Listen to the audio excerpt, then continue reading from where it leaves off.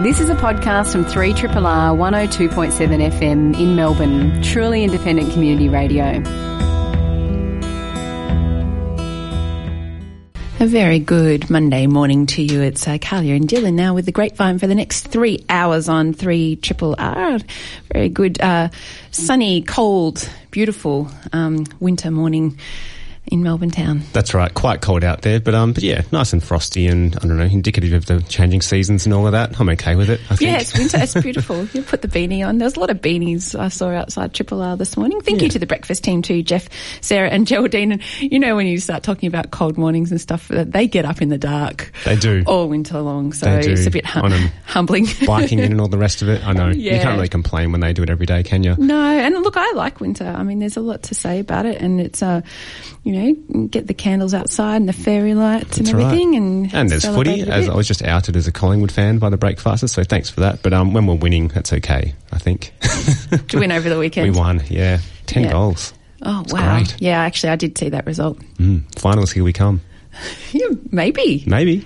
Just never know. That's what we need, some happy Collingwood supporters around Melbourne. We don't need angry Collingwood supporters around gloating Melbourne. And That's right. I actually had a great week. I was out mushroom hunting on the weekend up around Dalesford with a friend who knows all about mushrooms. I know that there's a lot of, you know, concern around picking the wrong ones, but we had 2 species we were looking for, and the kids were really good at identifying them and cooked them all up for dinner. And How it was were they? Amazing, so tasty. And it's interesting because I used to go hunting for mushrooms with one of my grandmothers, and she knew all the species as well. And you've got to be pretty good at picking the lookalikes and so forth, but we just went for ones that were easy to identify, and they're just so delicious. But not so many around at the moment. I think it's kind of the end of the season. But anyway, very beautiful to be out there in the sunshine. Absolutely. Lots on the show today.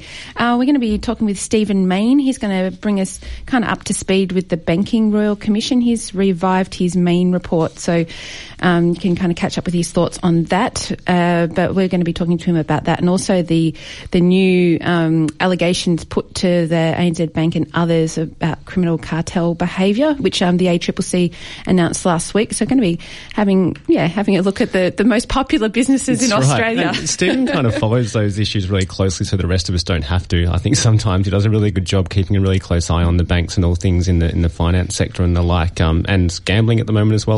He wears lots of different hats, but always great to have him on the show. Also going to be talking all things food sharing with Dr. Fern Edwards from RMIT. She's recently co-authored an article in The Conversational about Melbourne's kind of food sharing economy, community, really. We're apparently really good at it. One of the most active food sharing cities in the world after New York and London. So we're going to be hearing a little bit more about what that means at about 10:15am this morning.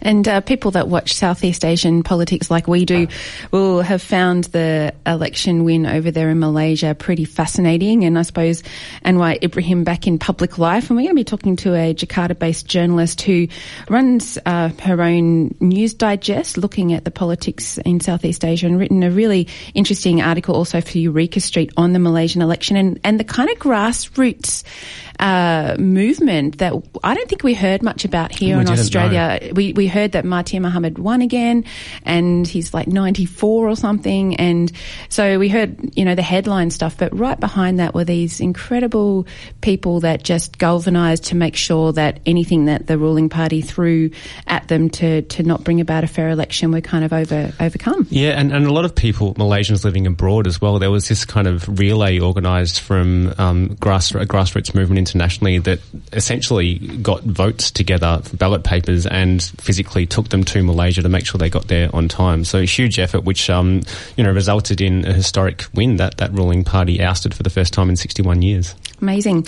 Great Earthquake, aka Noah Simon's going to join us a bit later on for a live song. Haven't had him in for a while. A couple of years or so, yeah. That's right. So it'll be good. And also Cam Walker's going to be on the line very soon with an environmental policy update for us. It's actually World Environment Day tomorrow, 5th of June, but we're going to be looking locally. There's new gas exploration happening in Victoria potentially.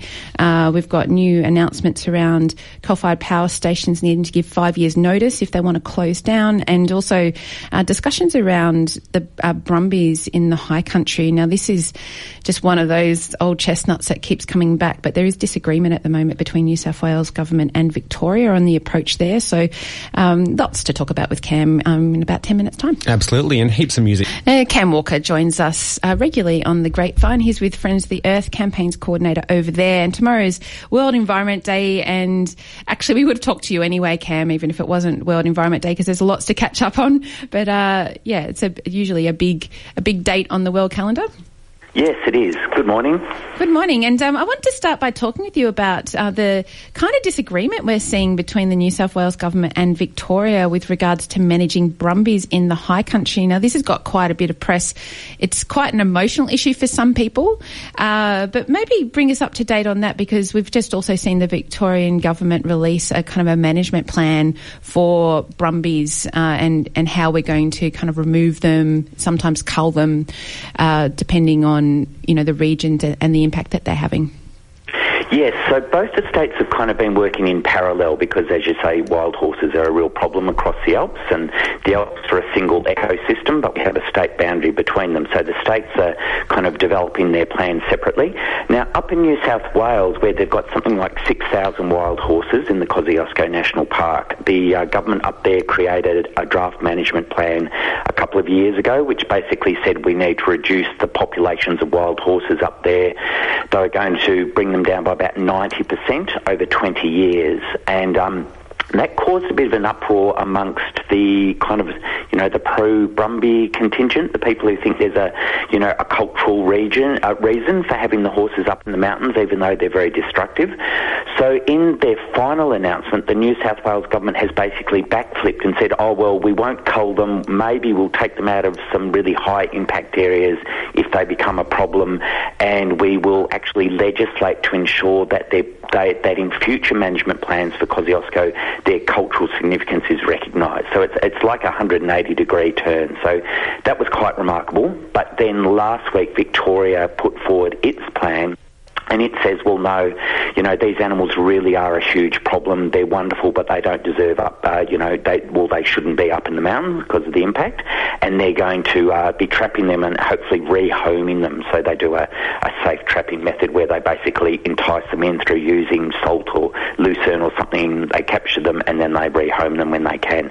And their plan is to get rid of, we have fewer horses here, but they think there's something like 2,500 in what they call the Eastern Alps, so the mountains east of Omeo. And their aim is to remove around half of that, or about 1,200. And for those, I guess, not so across this issue, Cam, what type of damage do wild horses what's the nature of the damage they cause on the ecosystem and the environment in the high country? Well, first and foremost, people will know we don't have large hooved animals that are native to Australia, so they're hard hooves, and the fact they're so large really impacts on the wetlands, the marshes, the riverine areas along the streams. So the largest animals that are native that are up there would be eastern grey kangaroos that, of course, soft-footed. So it's just that simple thing. If you've ever been, anywhere where cows or horses have been, that, where ground is marshy, they'll trample it. That leads to water contamination, and, of course, the Alps are the headwaters for all our rivers.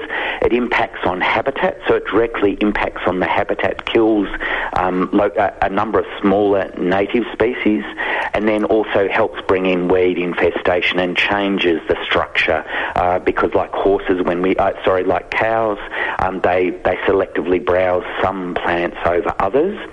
And so it changes the ecological kind of setup of the local ecosystems up in the higher mountains. And it's interesting, isn't it? Because brumbies are essentially a feral species, but they're not spoken about in that way, but they're seen more, in the Man from Snowy River-esque way. But I was interested in some of the reporting that some farmers have come out critical of the New South Wales government in particular because they think the brumbies are actually harassing their cows. And I thought that was quite interesting that they chase them until they die of exhaustion and things like this. So it's quite a complex set of agendas going on, it seems. Oh, yes, it is. And they are beautiful animals, there's no doubt about it.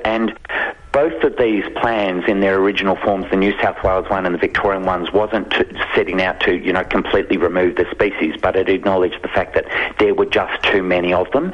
And because the winters up there are harsh, obviously it snows a lot, many of them starve to death during winter. I have seen one figure of 20% loss per year, and, those animals are just dying slowly, in pretty nasty conditions. So it's an attempt to bring the population down to more manageable levels, but there is a lot of hyperbole and a lot of emotion that's been expressed by some people about this, and if you support bringing the horses out, then you don't support the culture of Australia, and there's a link back to the light horse cavalry in the First World War, and it just starts to get a little bit tenuous. These are very large invasive species. They're really damaging our mountains, they're impacting on water, and we should just be sensible, apply some science, and reduce their numbers. So it seems like a really simple thing, but often with land management it does start to get a bit emotional. And we've been speaking a bit about the high country, Cam, so I want to stick with, I guess, that region for a moment. There's a new report out, I think just overnight or in the last couple of days, warning that Victoria's ski resort stays are numbered, that we might not have snow in as little as 30 years from now, so around 2050. What's your response to that? Yeah, that report was a bit of a shock for me, because we know what's coming. Snowpack, the amount of snow we get per year, has been in decline in Australia since the late 1950s, so that's all been known. But a lot of the science thus far says maybe we'll have skiable natural snow out towards 2070 or perhaps the end of the century. So this brought it forward by a couple of decades. So it's the latest bit of research. It was prepared by the Victorian government to help the ski resorts adapt to climate change, but it was a bit of a shock that they've brought this, if you like, the closing date for natural snow closer compared to what we thought it was going to be. So our line in the media was, it is a wake-up call, and we would hope that it becomes a spur, as with the impacts on the Great Barrier Reef and the Murray-Darling Basin. This is another, iconic ecosystem for Australia, the Alps, and it is under imminent and you could say existential threat. And so we really need to kind of get on with the job of dealing with climate change. And we're speaking with Cam Walker. He's with Friends of the Earth. And I suppose linked to that and linked to climate change is the transition of our electricity networks. And we heard during the week that the Victorian government's going to require power companies, AGL, Energy Australia in particular, to give 5 years notice before they close power stations in the Latrobe Valley. And Friends of the Earth is concerned about this. On one hand, the Minister was saying it's about energy security. We can't have power stations just closing without giving the network enough time to respond. But what's your response to it, Cam? Yeah, so this is a mix of good and bad. So you're right, the companies having to give 5-year notice for closure is really important and really good. And what they've done is say, we will extend by 17 years the licences of these two large power stations to allow them to do rehabilitation. So that is good. It means, A, that the rehab will be hopefully done well, but also, B, it gives job security to the workers who will be employed to do the rehabilitation. The other little fine print detail in there is that the Minister, Lily D'Ambrosio, basically said, well, this gives a time frame for the end of coal in Victoria. That's also significant because up until now there's kind of been this assumption that coal will just keep on going, and there is a coal policy from this government that basically says, well, we're open for business. If coal can become so-called greenhouse friendly, then it will continue. So the fact that the Minister is saying, well, there is a time frame for closure now, that's good. But we thought it was just a really kind of missed opportunity to limit the number of years that these plants can continue to pollute, because the Loy Yang plant, its endpoint is still 2048, so it's a couple of years before mid-century, when in theory we should be almost carbon neutral by then, according to the state's own legislation. So it seemed to us, with no caps on emissions but licence to continue to burn coal, it was really a missed opportunity by the state government. I suppose it's worth asking also about bipartisan support for this. Is it likely that the opposition would support this approach by the Victorian government? Look, it's unlikely. At this point, unfortunately, they're stuck in the dark ages when it comes to coal. They're talking about building new coal plants. They're in complete denial about climate change. And Gives me no pleasure to say that, because we want to see bipartisan support for serious action on climate change, but at this point the opposition under Matthew Guy has a really appalling position on climate change. It is possible they might even get rid of the Climate Change Act, which commits our state to being carbon neutral. So, at this point, apart from supporting the ban on fracking, pretty much everything else, when it comes to fossil fuels, they've got a very poor, if not a negative position. And you did mention supporting the ban on fracking, Cam, and I wanted to turn now to the, I think, almost 1,300 square kilometres of coastal waters off Western Victoria that's been opened up for gas exploration. So this is offshore. This is by the Andrews government, obviously. What's your response to that? Did you see that coming?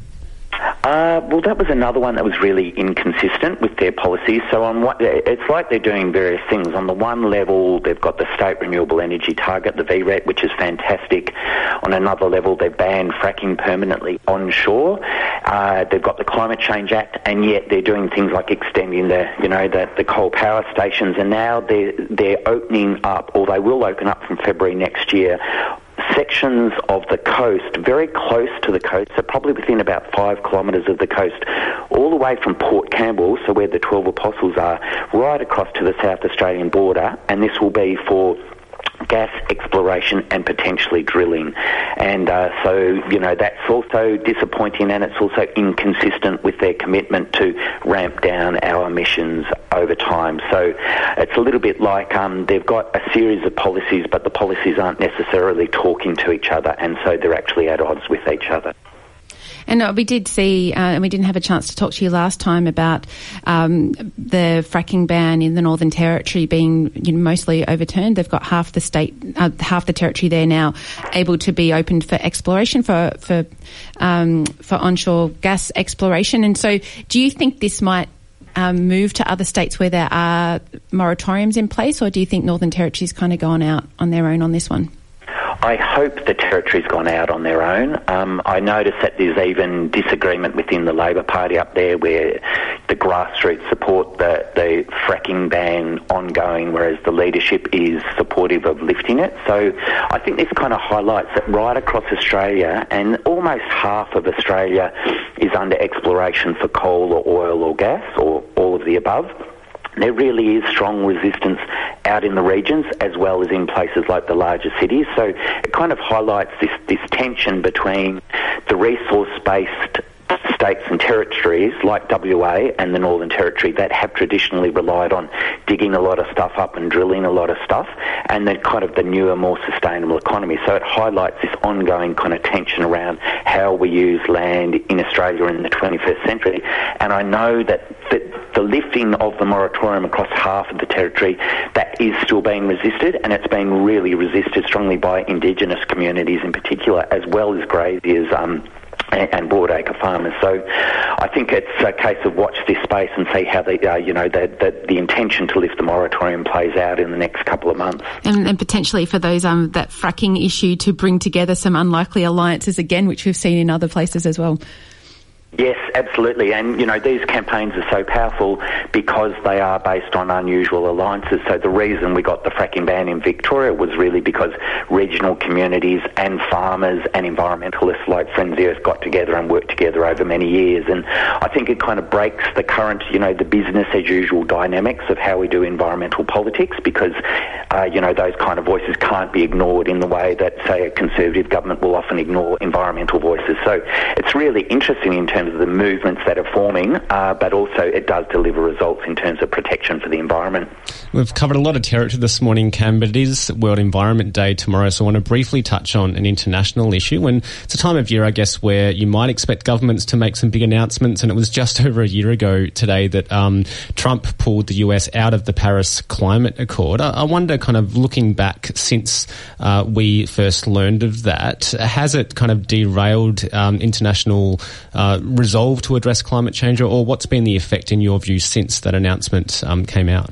I think, if anything, it's galvanised opinion on the need to act on climate change. So the European Union came out and recommitted to what they were going to do under the agreements. And I think if you look at the United States, it's really interesting that more and more states and large cities are now committing to very high targets in terms of action on climate change. So it's kind of like the smarter parts of the United States that are aware of the fact that climate change is real, and we need to do something about it, are so embarrassed by the actions of the federal government that they're kind of stepping into the breach and taking action and making commitments. So, yeah, it was very disappointing, but I think what it did was align most of the rest of the planet against Donald Trump, and I think that within his country that, people are just getting on with the job where they can. We're seeing the same thing here. We're seeing a lack of leadership by the federal Turnbull government on climate change, and that's why you see states like Victoria kind of stepping into the breach. There's this vacuum of leadership. Someone has to do something. Communities are stepping up. Local governments are stepping up. Businesses are stepping up, but so are state governments. So, yes, I think what Trump did in making that decision was he kind of spurred all this kind of, really good work around climate change, but at lower levels rather than at the federal level. I love this idea that embarrassment can be a great motivator. Thank you so much, Cam, for joining us again. We'll catch you again in a month, and I suppose maybe next time we should talk about Josh Frydenberg, the Energy Environment Minister's work with COAG to try and get their NEG over the line. That's kind of going to be news over the next couple of months. So we'll catch you again then. Okay, great. The Commission into the banks is still running, but it's not the only show in town when it comes to pursuing banks for poor conduct. The ACCC last week released allegations of criminal cartel behaviour by ANZ Bank, Citigroup and Deutsche Bank, which is separate from anything out of the Royal Commission. So what is going on? Who better to ask than Stephen Mayne? He's a Director of Australian Shareholders Association. He's also a business journalist, and it's great to have you on Triple R, Stephen. Always a pleasure to talk to Triple R. Good morning. So we've got the ACCC now flexing its muscles. It doesn't seem like a good time to be a bank, but perhaps they're weathering it okay to date, the Royal Commission as well. Well, I mean, just the breaking news this morning is Commonwealth Bank has agreed to settle the money laundering claims brought by Austrac for $700 million, which is the largest ever corporate penalty in Australian history. So, look, there's so many different fronts that this banking malpractice issue is running on. I mean, obviously you mentioned the ACCC intervention on Friday. That's also completely unprecedented, where they're accusing the ANZ of cartel conduct in the way they raised $2.5 billion in new shares through a capital raising in 2015. So, it's hard to keep up. There's so many different fronts happening. But the Commonwealth Bank this morning, they have been the worst bank by the length of the straight in terms of poor behaviour. And I think the money laundering thing was probably the worst thing we've seen. 53,000 counts of not reporting, to Austrac on large cash deposits and withdrawals, which has facilitated money laundering and drug dealing and terrorism and all sorts of stuff. So, yeah, look, hopefully, our banks, clearly they've been incredibly naughty, and they've been mainly focused on the $40 billion a year in profits that they make. They've been ripping a lot of people off and thumbing their noses at regulators, and the environment is now very, very hostile with the Royal Commission and a range of different government agencies going after the banks on a range of fronts. So, yeah, not a good time to be a bank. Yeah, it's pretty serious stuff. And I guess to remind listeners about how we got here, the banks, of course, resisted this for a number of years. The federal government didn't initially want to go down this route, but the banks then did call for the Royal Commission and accept that it needed to happen, perhaps thinking that they might have, some control or influence over the way in which it was set up. I guess at this stage, do you think they'd be pretty worried about what's come out so far and what ultimately might be revealed at the conclusion of this process? Look, I think that they felt in the end that it was inexorably coming anyway, so they decided to embrace it. But then I think they got quite a hostile Royal Commissioner in the former High Court Judge Kenneth Hayne, and his tactic of asking the banks to bring out their debt, if you like, for the previous 10 years as a start. So he said, tell us everything you've done wrong and everything you admit to. Then gave the Royal Commission an enormous amount of material to work with to systematically skewer various banks through the process. So that's sort of where we're at. But obviously there's been all these other things that have been going on beforehand anyway. So it really is a bit of a smorgasbord, one with a lot. Because obviously the AUSTRAC allegations had happened before. The federal government had, legislated on a range of things and boosting ASIC's powers and what's called the BEAR legislation, which is the Banking Executive Accountability Regime, which gives the government enormous power to control and influence and decide on the pay and who is the personnel at the top of banks. And then obviously the steady stream of poor conduct disclosed through the Royal Commission, with AMP still the most damaged by that and still very much on the ropes, with the share price having crashed and half the board gone, CEO gone. So, yeah, look, it's just incredible, and I think the biggest fear for the banks is that they get a Labor government next year, because all this is happening under a supposedly bank-friendly Conservative government. So imagine what it'll be like if Bill Shorten and the Labor team get in charge. And not a good time to be a bank. And I'm frankly surprised their share prices haven't fallen by more. They're still worth $400 billion. They still are 4 of the top 6 companies on the stock exchange. So the share market seems to think that,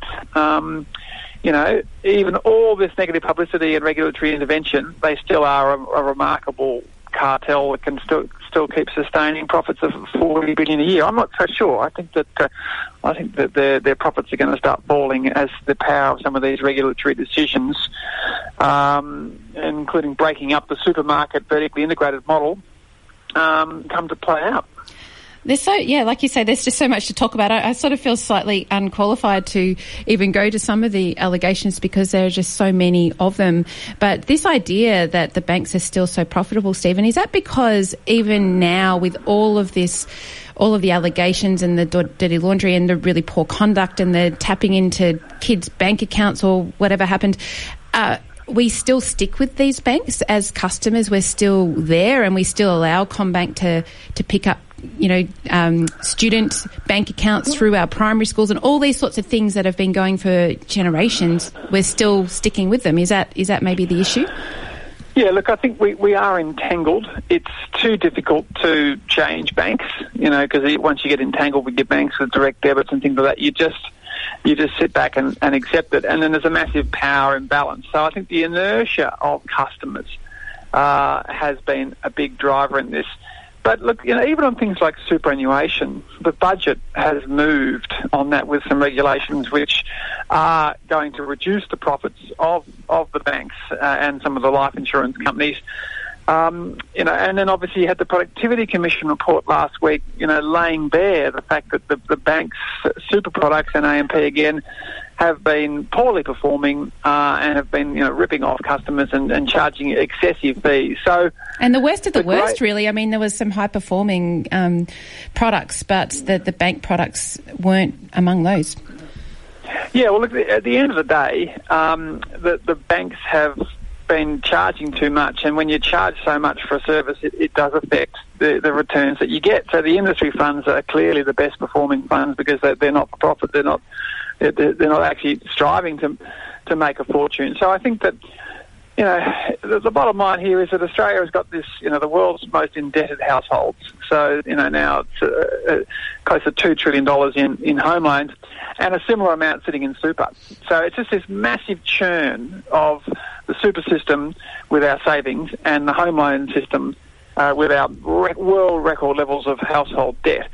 And they just clip the ticket every which way as all that money that shuffles around. And the banks were only worth $20 billion back in 2000 and back in 1992 when ANZ and Westpac almost went broke, and when they had competition from many state-owned banks. The Commonwealth Bank was still majority controlled. You still had some of the state banks before they went broke.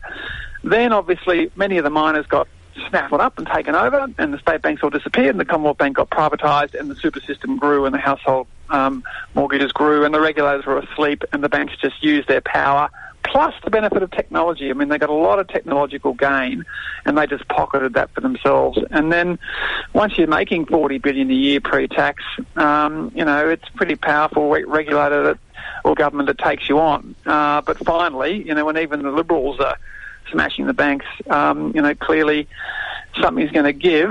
But I've been predicting that, the worst decision any share market investor could have made the last 25 years was sell the banks. I mean, the banks literally have been the best thing you can be in. So it's an interesting inflection point as to whether that really is over, and we are going to see the profits actually fall from, say, 40 billion to 30 billion due to regulatory intervention, or if they can weather the storm, fix a few practices, change a few directors and CEOs, and get back to business as usual. Stephen Mayne's our guest. We're talking all about the current and ongoing Banking Royal Commission as it unfolds, and bringing us up to speed on where we're currently at and what we might see from it in the future as well. And I guess sharing in Melbourne comes in all shapes and sizes, from local food swaps through to more organised community kitchen garden spaces and social enterprises that distribute fresh produce to asylum seekers. Melbourne's apparently the third most active food sharing city on the planet after London and New York, according to the Share City 100 ranking. To talk about this and much more, Fern Edwards joins us from RMIT's Centre for Urban Research, and it's really great to have you, Fern. And I suppose I've never heard of Share City, but you've actually done some research with it as well. Maybe tell us about what that organisation is and how it ranks cities for food sharing. For sure. Thanks very much for having me here today. It's great. So I've been a postdoctorate research fellow on a European Research Council project called Share City, and it's based at Trinity College Dublin. So for the last 2 years, it's a 5-year project, but for the last 2 years, a team of about 5 of us, have been putting together a database, and that's called the Share City 100. And we looked at 100 cities around the world, and what we sort of very broadly defined what food sharing could be. And so it could be sort of gifting, bartering, even selling. Commercial was in there too, but sort of sharing the spaces, skills and stuffs of food between people. And so we had 100 cities around the world, and then Melbourne came third out of that. But out of those 100 cities of the world with that very broad definition of food sharing, we found over 4,000 initiatives. And so it was a really, really fascinating study because it sort of showed a lot of food sharing practices can be quite isolated. So by putting them all together on a searchable online database, you could see how much was going on. Yeah. And so what is it about Melbourne that makes us so, I guess, good or active at food sharing? Is there one particular type that we do more than other cities, or is it just kind of across the board that we are more active? Melbourne it's really interesting because we have such a beautiful climate, and we have less urban density. So, for example, after we did the Share City 100 database, we then went and looked at 8 or 9 cities around the world in more detail. And so Melbourne was one of those cities. And then I also researched in detail Barcelona. So just sort of comparing the difference between Melbourne and Barcelona, we have so much less urban density, and we also have a history of food sharing practices here. We have some amazing institutions in terms of, series and calling a children's farm and practice where people sort of are used to doing that. And then we've also got people sort of come in here, from the beautiful cultures overseas, the Greek and Italian cultures, and bringing that food sharing culture with them. So I think that's really helped Melbourne sort of get ahead. But then on top of that, we've also got this incredible sustainable food movement and an appreciation for good food. So I think when you put all of that together, Melbourne has really come out on top in terms of many different productive food sharing activities. And what do you see as the kind of central purpose of food sharing? Because it's not necessarily providing individuals with their primary nutrition, is it? It's something more than that. It's like a well-being activity, or is that how you'd describe it? Completely. So in Melbourne, definitely, I think there's a lot more going on in terms of social inclusion and community. It's about community building, getting together, exchanging skills, knowledge, and having those other aspects in life that are so much more, they're also incredibly important. So it's not so much about nutrition here, but more so about building communities and people getting together and appreciating that side of life. That's extremely important to sort of get to know your neighbours and all that kind of thing. And also, I know a lot of cultural groups will grow food that they can't buy easily, so they can have certain dishes or, growing stuff for certain celebrations, that sort of thing. Exactly. And what I've actually been researching food for quite a few years in Melbourne before the project as well. And it's been really interesting to watch how the Melbourne food scene has sort of changed over the years. And so we've got this amazing history of food sharing, and it's just it's developed more and more, but we've also got more cultural foods being shared. Forms of urban agriculture is changing, so rather than just having the fixed community garden with a block, people can actually move through that space and appreciate food and nature in the city in different ways. There's just so much going on. It's a really exciting space. And I know that some of the impediments to food sharing and community gardens and the like have been in the past in Melbourne and in other cities around the world, planning regulations and controls around what private land or even government-owned vacant lots can be used for. Has that changed much in Melbourne at all, or is that an area where we really can kind of, grow and reform the way that we can use land that's currently vacant in the city? It's certainly got more potential to grow. I think the planning and legislation side it's a bit of a push and pull process. And so local councils have responded to people growing more food on verges, on the sides of streets and things like that. And then they put policy in place. Others are being a bit more proactive. So it's certainly, I think things are definitely happening, and there's such a groundswell of action in this area, which includes local council and planners.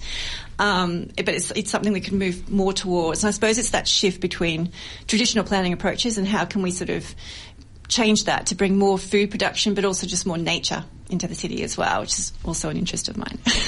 Well, we're talking food sharing with Fern Edwards. She's been writing about this in the Conversation website, but studying it also not only here in Melbourne, but in Barcelona and other places around the world. And can you tell us a little bit about how technology is supporting this movement as well of food sharing?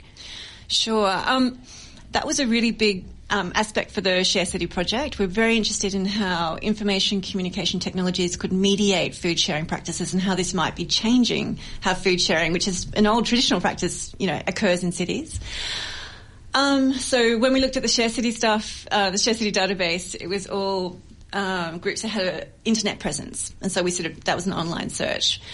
But then when we were doing the case study materials, so I looked at 4 case studies here in Melbourne. It was Open Table, 3,000 Acres, Right Near Me, and the Food Justice Track for the Asylum Seeker Centre, which that has now, unfortunately, that was a social enterprise that's since closed, but it's still part of the study. It's a fascinating piece of work. They sort of use technologies in different ways. And so 3,000 Acres sort of does the online mapping. And so that allows people to find each other so they can sort of form those communities and also find vacant land and to connect people by using technology. And Right Near Me sort of does a similar thing again. But then there's other technologies that we're playing with in Australia, but we haven't sort of engaged them to the full capacity that other places have internationally. So, for example, in Barcelona, I was working with a group called Eat With, and that's when you have an online platform or an app, and people can basically invite people into their homes to sit down and eat a meal with complete strangers. And so that was... I love doing that research, I have to say. What's the idea behind that? Sounds pretty good. What's the idea behind that? I mean, it sounds great for travellers, but this is mainly aimed at locals, is it? Well, it's a bit of both, and that's what made it so incredibly interesting again, because in Barcelona you have a very strong expat community, but you also have a lot of tourists. And the menus would change, obviously, to sort of serve each of those people. So... if I, as a researcher, went to a meal with Catalan food, then that would be you'd meet tourists at those dinners. Whereas if I went to something, because I love Asian food and different types of food, so if I went to those, I'd meet the expat community and hopefully some locals, actual locals as well. So it was interesting to sort of see how the different foods appeal to obviously different crowds, and then who that technology was reaching as well. Yeah. I understand initiatives such as 3,000 Acres have been somewhat inspired by what's happened overseas, such as New York's 596 Acres project. So is there much of that kind of, sharing or importing of systems and processes and approaches that work in other countries to Melbourne and to Australia? Is that happening much at this stage? I think it's going back and forth, definitely. In the article that is about to come out in Urban Policy Research, I was sort of playing with the concept of ecosystem and how all these sort of initiatives are learning from each other, and that sort of sharing of knowledge around food is extending across different types of food sharing initiatives, but also, going from city to city. And I think as we sort of want to transform cities to more sustainable places, more socially inclusive and environmentally sustainable, we need to learn from each other. And so it's this beautiful transferring of information. And you do see that. You see like 3,000 acres, and there's quite a few other, and people are learning from Melbourne as well, because there's so much going on here. So another example would be the food waste community in Barcelona. They've heard about things that are different approaches we've done for the food waste sector here, the food rescue sector, which is really quite inspirational. Yeah, I didn't look up the stats, but we do waste a lot of food, and I think there's been a lot written in mainstream media about food waste not just coming out of our own fridges, but in distribution chains, yes. Ugly food and all this sort of stuff. People don't buy crooked carrots or something, and there has been a push against that. Is food sharing part of that, or do you think these things are happening in parallel, that we're awareness raising, and therefore we are going to call for supermarkets to sell ugly vegetables or whatever it is that we're going to do? I think it's definitely part of that. I mean, food sharing is a very broad term that we sort of brought together in this study, and it encompasses all of these practices, and food waste is a very big part of that. Here in Melbourne, there is so much going on in that space. Open Table is one of the case studies for my research here, and that's a fantastic community project that receives food from Second Bite, one of the large food rescue organisations, to then sort of work with the neighbourhood houses in this sort of ecosystem of different collaborative sharing to cook up community feasts that are open to everyone. And it's just a wonderful social inclusion at a local level that incorporates aspects such as food waste. It's brilliant. I love it. And there's all sort of composting initiatives taking place as well, which again is integrated in a network. If you can somehow collect compost from restaurants and then take it to community gardens, have it turn into good soil, and then grow food and then share it. It is quite interesting how many elements have to come together to make this work. It's very exciting. When I was with 3,000 Acres at the Fair Share Garden one day, this lovely gentleman showed up and he started gifting all the worm castings from his own sort of worm composting thing that he'd done at his house. And he goes out to all the local shops and takes the coffee, because Melbourne being a city of coffee, and then was just donating that to initiatives like the Fair Share Garden as part of 3,000 Acres. So, with support of. So, it's wonderful how all these aspects are coming together through food sharing, and all the amazing benefits that can come out of that. And I suppose, there's flip sides of a coin, and I imagine that some of these food sharing initiatives are coming across lands that can't be used for food growing, because not everywhere in the city has good soil. Some of it's contaminated, this sort of thing. So is it, are these groups also uncovering kind of parts of the city that really need to be rehabilitated and the like? I think so. And it's interesting, people have different approaches to reuse those lands that haven't been used maybe for productive purposes before. Like 3,000 Acres actually uses mobile containers, because they're not digging into the ground. Not digging into the ground, so they can sort of be moved around. But also there are big players like Melbourne Water and VicTrax who have made it more accessible for community groups to access their land. So they've sort of established programs for people to get involved. And so you can just jump online and have a look at how to sort of try and get access to those lands for those kind of things as well. So it's revealing, uncovering possibilities and potential in the city for more sustainability to occur. And I know you've focused particularly on Melbourne and revealed that we are one of the most active cities around the world in food sharing. What about other cities around Australia? Do you have much of a sense of the scene there in say, Sydney, Brisbane, Perth and so on? Yeah, I think for the Share City database, we couldn't unfortunately do every city in the world. But we did look at quite a few. I think Australia scored very high as a continent in the cities we did look at. We also looked at, I think, Adelaide and Brisbane and Sydney in Australia. And then we also jumped over to New Zealand and had a look over there. I can't remember the figures off the top of my head, but they were significant as well. Melbourne happened to be the top one that we saw. But I highly recommend it because it's a searchable database, and so everyone can jump on, and it's at sharecity.ie. You can find the link to the Share City 100 database there.